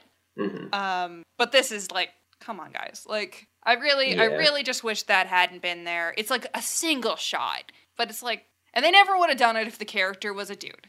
That's the other thing, right? I highly doubt if the church leader was a guy, which would have made as much, if not more sense, they would have shown them being penetrated by barbed wire. Yeah. I wanted to talk about it because I think it's bad and problematic and, like, not the jokey, problematic way. Like, it's a gross fucking thing to have done. And while I liked this movie on the whole, I want to criticize the things that I thought were harmful in it, and that's one of them. Yeah, absolutely. I completely agree. So, on that note, Christabella just get horrifyingly ripped in shreds. She gets torn in half on screen. Which I'm fine with. Again, my complaints were not because of this happening to this character, just because I don't think it was necessary. I liked seeing the character in pain. That's fine. They're a bitch. That's part of the joy of these movies. Anyways, Rose... Oh, you felt joy in this movie? I did not. Well, joy is the wrong word. Satisfaction? A sense of finality? Anyways. Yeah. Rose and Sharon are, like, sequestered away on the higher level of the church, but before they can leave, or before they try to leave, the darkness of Alessa, or the demon, or whatever it is, kind of, like, has a moment with Sharon, but then they leave town. But as they leave town, it's foggy, and it's foggy all the way home, and when they get there, they're alone, but we're getting cuts, and it's clear that actually the home it's sunny. It's kind of rainy, but the dad is there. Or it's raining, but, like, it's different. Yeah, it's light. There's no fog. And they're in a parallel, and that's kind of just where it ends. They get home, Rose and Sharon, and they go inside, and then we get this intercut with Christopher waking up and noticing that the front door is open. And he closes the front door, and that's where we end the movie. Ambiguous what that means. Yeah. And we know that he has gotten phone calls from her. In fact, he gets one while she's driving home, but he can't understand what's coming through. Mm-hmm. Because it's all staticky. So that's the note the movie ends on. But I get the sense, and you've mentioned, there was a different ending. Yes. So I guess I'll start with the ending because that's where we're at right now. Start at the very ending. A very weird place to start. So the original script for this movie had a different ending. The whole scene in the church was very different. And this is something that Christoph Gans apparently really wanted to shoot. But by the time they came to this, they saved all of this for the end of the production schedule because this was like all like really complicated stuff that they needed lots of time for. So they waited until the end where they could shoot all of this like at once in the church. And the original ending, the original Alessa's revenge scene featured Alessa on the hospital bed, like rising out actually, like normal. Before this happens, we should talk a little bit more detail because I did miss out. During the church scene, yes, Alessa's hospital bed rises out from the bottom of the town, and that's one of the key visual motifs as all of this barbed wire attack is happening. But also she spares Dahlia, and Dahlia doesn't understand why initially until it's explained that at the end of the day, Alessa still sees her as her mom and still loves her and has let her go. We missed that. I want to tie up that note. The line, they specifically say, mother is God in the eyes of a child. Yes. Yeah. So the original version of this scene features Alessa rising from the mine shaft on the hospital bed, and then 6 pyramid heads rise from the ground. The ground of the church gets covered in this black sludge that is supposed to pour out of Rose's wound, which we get a little bit of that, but it kind of disappears. And then Dark Alessa shows up. But in the original version, it's supposed to like pour out and create this like swamp of black sludge in the floor of the church. And out of this rises 6 pyramid heads, and each one is carrying a different weapon.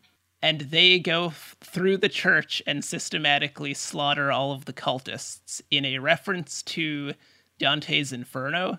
Oh, sick. In the like... Hell has visited this cult, and they are now being actually punished for their crimes. And that was the original ending. But by the time they got there, the producers were worried that it would be too expensive and take too long to shoot. They had dinner with Christoph Gans, and they told him, you have 1 week to change this ending, or because we just can't get you more funding for it, and we don't think you're going to be able to do it in the restraints that you have right now, so you're going to have to change it. And he was kind of upset about this, and he was joking with, I think it was his cinematographer, because it turns out that they're both fans of the hentai anime Legend of the Overfiend.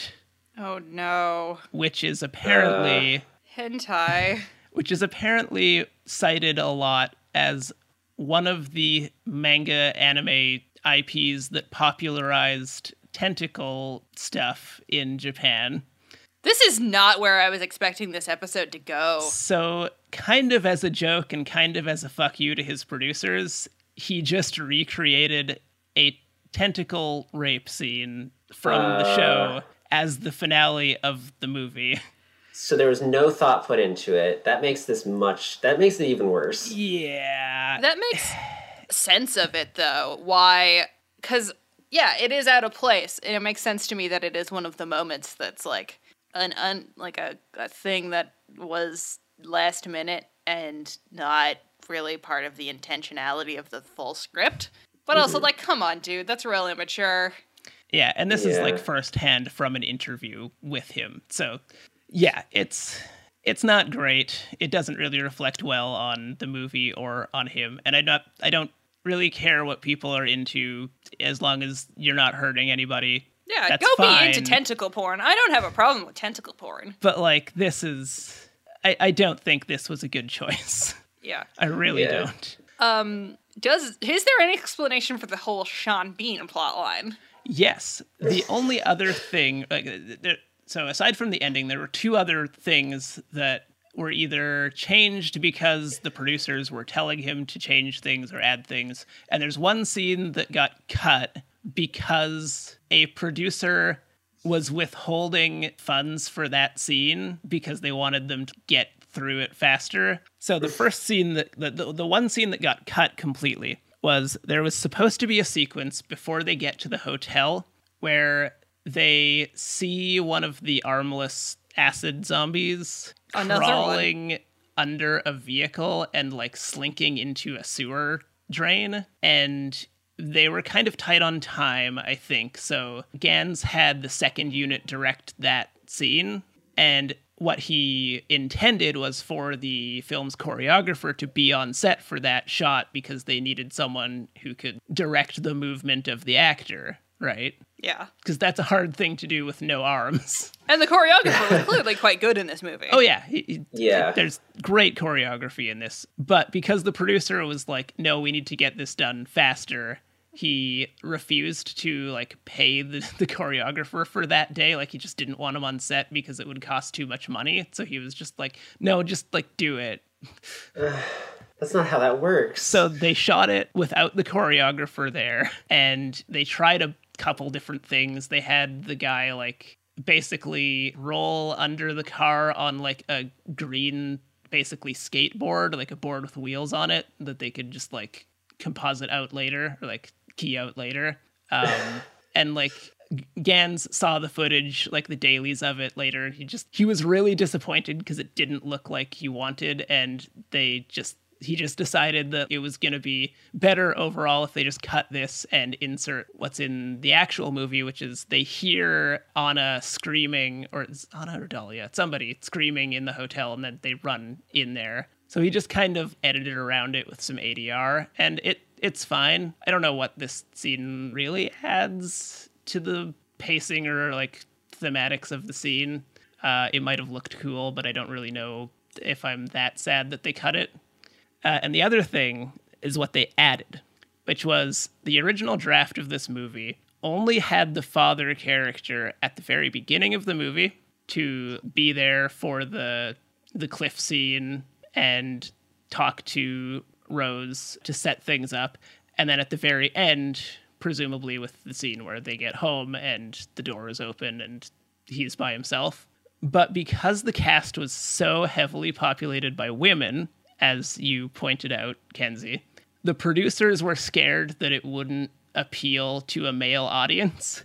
So they asked Gans and his writer, Roger Avery, to add in a subplot with the dad so they could have more male characters in the movie. And even Christoph Gans admits that these scenes don't really make any sense and don't really add anything to the movie, and also kind of screw up the timeline, because if you just look at the Sean Bean scenes in isolation, they take place over like 3 days, and yet all of the stuff in Silent Hill is intended to take place over the course of 1 day. So you end up with this weird timeline contradiction where what's happening in the like Silent Hill dimension is asynchronous with the investigation in the real quote-unquote world. So this might be the most accurate part of it as a video game adaptation. It also feels an unnecessary need to cater to men because they can't handle women being in the lead roles. Yeah. I am really mad about this. This is so dumb. The only thing that I really like from the Sean Bean stuff is the moment where him and Officer Gucci are in Silent Hill searching the school, and Sharon runs past them in the Silent Hill dimension, and Christopher feels it and like knows that she's there but can't see her. Like, that's a good moment, but it never amounts to anything. It doesn't amount. Yeah. Okay, the fact that this movie was made, I'm used to movies being made worse by producer meddling. That's pretty typical. If you are a cinephile, it's a story you know well. And you know what? Not every movie that's bad that had producer interference would have been great. Most of them wouldn't be. Fan Forstick was gonna suck no matter what. But this could have been a really, really tight horror movie focused on women. And they just fucking had to add an unnecessary male plotline that does nothing but distract from the core themes and goes nowhere. Yeah. Yep. I really feel like with a handful of really strategic edits, you could really elevate this movie into something like genuinely special. See, here's the thing. This could have been the first video game movie that, at the very least, horror fans recognized as like a genuinely good movie. Yep. It could have been. And Christoph? Yeah, I think it's Christoph Gans. He could have done it. I genuinely think so. Had it, they'd not added this needless male stuff, and they'd given them a little more time and money to, finish off the ending, I think it could have been really good. And you know what? I still think this is pretty good. This movie doesn't have great critical reception, but it's also part of two genres that, generally speaking, don't get good critical reception, or very rarely get good critical reception. It is hard. It's getting better, but historically speaking, critics don't really love horror. It's not what they're trained on. It's not, generally speaking, what they consider good cinema. There are critics who go against that. I'm not saying it's impossible, but you're at a disadvantage. And I think most people would agree with me on that. Absolutely. But holy snap, guys, come on. Yeah, that's pretty. I mean, it also extends the runtime to over 2 hours. 2 hours. Yeah. Yeah, which is unnecessary. It could have been a very tight, snappy little thing. and it would have been better for it. And it probably would have made more money because you could have shown it way more times in cinemas. I mean, it did actually make a decent amount of money. It was shot. But it probably would have made more. It was shot for around 50 million, and it made, I think, just over 100 like worldwide box office. And I don't think that's including DVD sales. So, like, it did pretty good. It got a sequel, which we'll get to. I think. I believe that was another big theatrical release.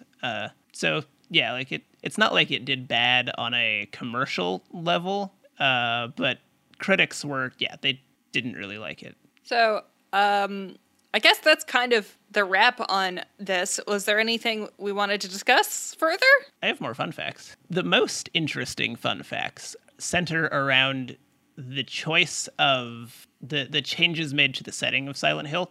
The Silent Hill town of the game doesn't really have anything to do with mining. It's not like a small mining town. It's just like a Midwestern American town generically. But the screenwriter who worked with Gans on the movie, Roger Avery, who is probably best known as a occasional collaborator with Quentin Tarantino. He helped write, I think, Reservoir Dogs and Pulp Fiction. So like a good writer. Yeah. And it's also worked with Neil Gaiman.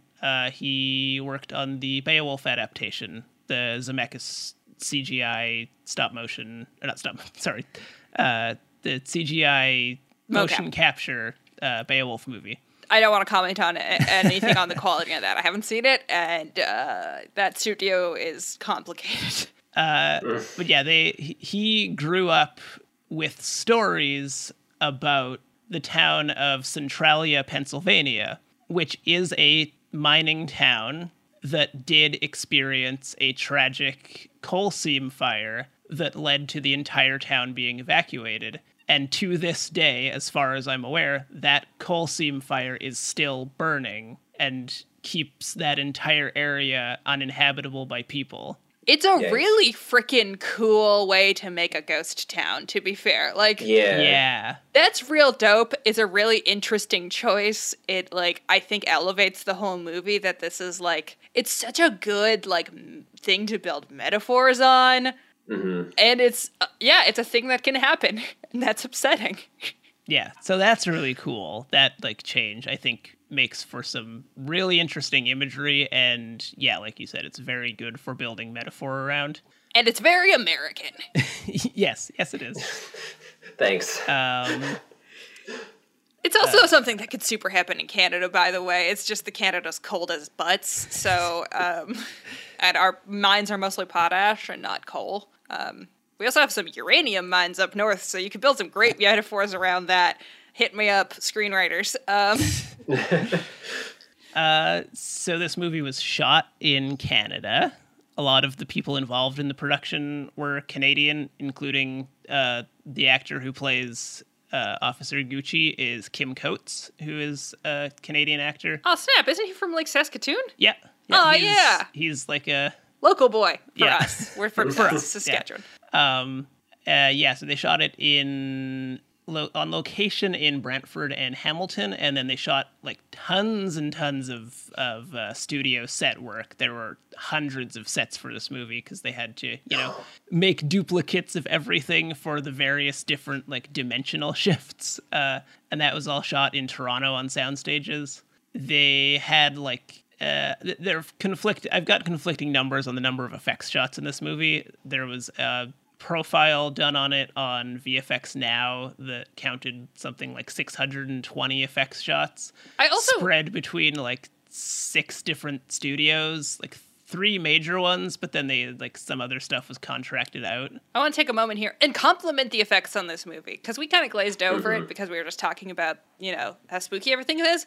It also just looks really good. Like this movie is very aesthetically high quality. It does have that very 2000s era like color key kind of like lighting fixed. Like there's something very early 2000s about how it's lit and color keyed, but not in an obnoxious way. It looks really good. And the CGI here is the best we've seen by far. Yeah. There's not a single effects shot in this where I was like, ugh. Like everything looks good. nothing. Like, there's moments where the barbed wire floats kind of weird, but like, it's floating barbed wire. Yeah, there was actually one scene that did get me where it's like, oh, this CGI is really bad. But it was only this one scene. So it's during when the Ember Children kind of show up, they are attacking, and at first they look really good. But as they're like pouring into the bowling alley, the room in the bowling alley, and like crawling towards her just before she kind of gets knocked out and they start to burn away, I kind of felt like they looked kind of terrible. Similar to Lickers in the first Resident Evil movie. But that's the only time where anything looked bad. And I think they look better than that because they're not supposed to look like flesh. So when things look weird on them, they don't look... Like, it's a lot harder to make things that you're like very familiar with look good in CG. And you're not familiar with anything in this. And they do a good job of using the lighting very effectively. And everything's really well choreographed and well animated. And I have like no complaints about the aesthetics of the film for the most part. Like, it's scary. Maybe it gets a little bit samey in that the darkness is always this kind of bloody, rusty kind of zone. But like, it's an intentional choice. It's like a preference thing. Anyways, lots of effects shots. Well done. Whoever did the effects work in this movie. Good job. Well, one of the studios, one of the major ones, was Mr. X, returning from Resident Evil Apocalypse. So, Canadian effects studio based in Toronto. Commonly featuring on this show. Yeah. And another thing about the monsters, the reason that 99% of them look as good as they do is because the majority of the monsters in this movie are people in makeup, professional dancers or contortionists that are moving to choreographed sequences. And some of them are shot in different frame rates to it's so good. Emphasize the alien nature of the movement, which is a really cool touch. And they used CGI to accentuate the prosthetics and makeup, but they didn't really use CGI entirely for that is how you do it. Any single scenes. Possibly the Ash children, because there are so many of them and they're not human sized. Yeah, they're clearly entirely CGI. Yeah. Unless you're willing to kind of fudge the proportions, generally speaking, if you have a lot of child-sized monsters, you have to do CG. If you're willing to fudge on the proportions, you can hire a lot of little people actors. That's a classic technique, but you really want them to look like kids. You can't reasonably get that many children in creepy makeup. It's so expensive and hard to work with kids. Not just because they're hard to work with, but because there's so many regulations, as there should be. If anything, there should be more regulations. Yeah, the real standout in this movie is the actor who played Colin was the same as the actor who did Pyramid Head. And he is, I think, a professional contortionist.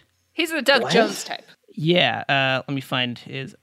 Roberto Campanella is Pyramid Head and Colin. I feel like I've heard that name. Oh, before. Colin. I mixed up the police officer guy and Pyramid Head. Gotcha. He does some really fantastic work in this movie. Yeah, it's very solid throughout. Something I didn't catch before in my reading, but just noticed now as I was looking up Roberto Campanella, he was also the head choreographer on this movie. Oh. So there's a reason why his stuff looks good. He knows what he's doing. If you like horror, I would recommend this one. Yeah. If you don't like horror, don't watch it.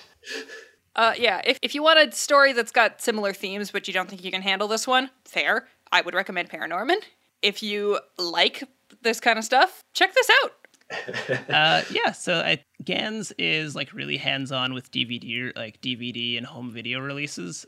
So he kind of curated a very elaborate 3-disc special edition. This was a while after the movie came out because they couldn't really do a proper special edition right away because they had so many effects shots to fine-tune for home release, which is a thing that he apparently cares a lot about and does it basically himself. He oversees a lot of these home release transfers of his films. He doesn't strike me as the best director out there, but he does seem dedicated to his craft. Yeah. And I haven't heard any complaints about him, so that's a plus.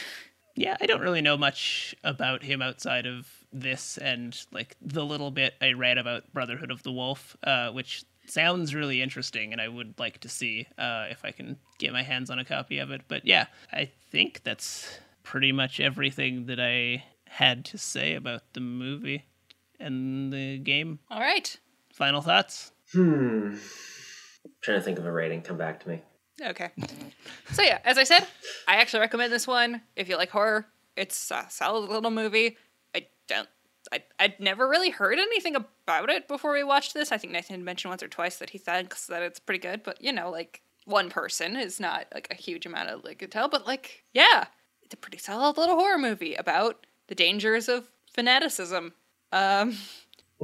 Is it like a perfect movie? No. Does it always make sense? Not necessarily, but I don't mind that in my horror. And I think everybody's doing a pretty good job. So I give this movie 1 pyramid head out of 6 potential pyramid heads.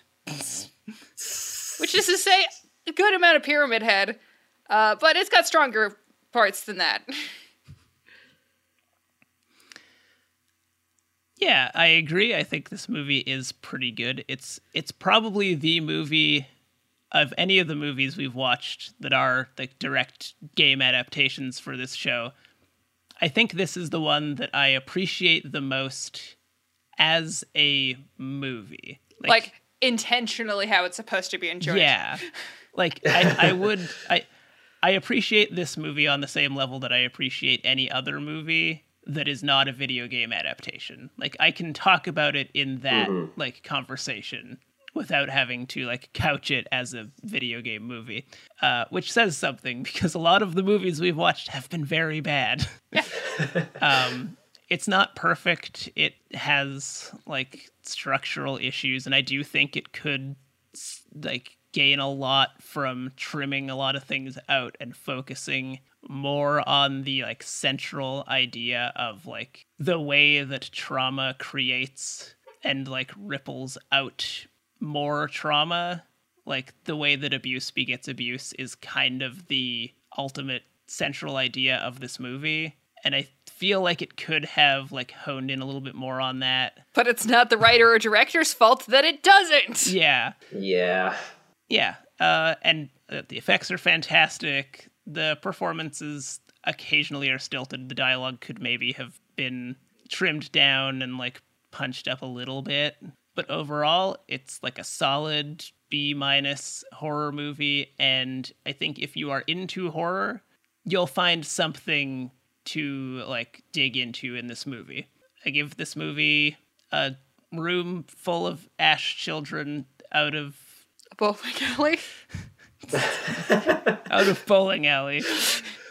I lost steam there. I wasn't sure where I was going. Yeah, I agree with what has been said. I think this movie could have been a little bit better, and I don't like horror in general. Horror movies are not my thing. We've been watching a lot of horror movies, but most of them have been terrible, and so they don't really count. But this one does its job well. It is put together well. Its sound, like its audio, like we mentioned, is phenomenal. The effects are great. I give this movie about 30 witch hunters being dragged to hell. All right, thank you guys for joining us on this episode of Video Game, the Movie, the Podcast. Do you know what we got next, Nathan? I believe the next movie is Dead or Alive. We're getting back into the fighting game stuff that we kind of left behind in the late 90s. So that's going to be fun. Or not. Probably not. But thank you guys for listening. Hope to get you next time. But please don't leave. I don't know what I'm doing. Somebody do the socials. You can find the show on Twitter at VGTMPod. You can find me on Twitter at Conwell_Alex or on Facebook at Alex Conwell Creative. You can find me on Twitter at BertNerdDram. You can find me on Twitter at Kenzie Phoenix. You can also find all of us over on the Diceweave podcast, where we're messing around in space And there's some I don't know. We did a car chase recently. Yeah, it's another video game adjacent thing if you like video games. All right, that is our show. Thank you very much for listening, and we will catch you next time. Don't forget to save. Don't forget to save. Don't forget to save.